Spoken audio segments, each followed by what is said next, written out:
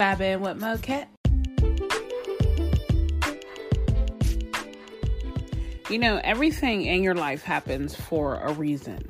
Every single thing. There's not one thing in your life that happens that's not supposed to happen. It may seem like it's the worst thing in the world, but for some odd reason, every single thing that we go through is meant to happen.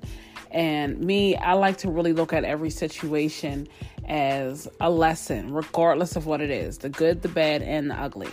I like to look at every single situation like it's a lesson, because when I look at it like that, it helps me learn and grow, and I get more knowledge from it at the same time.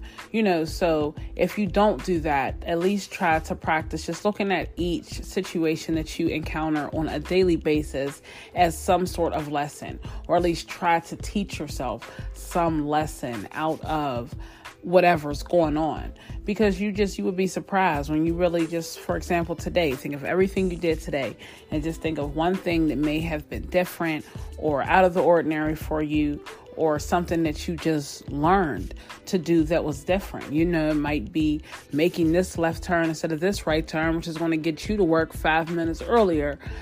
Just something small like that. But just really take a moment just to really sit and think about everything that you go through and how, just every situation can be a lesson learned.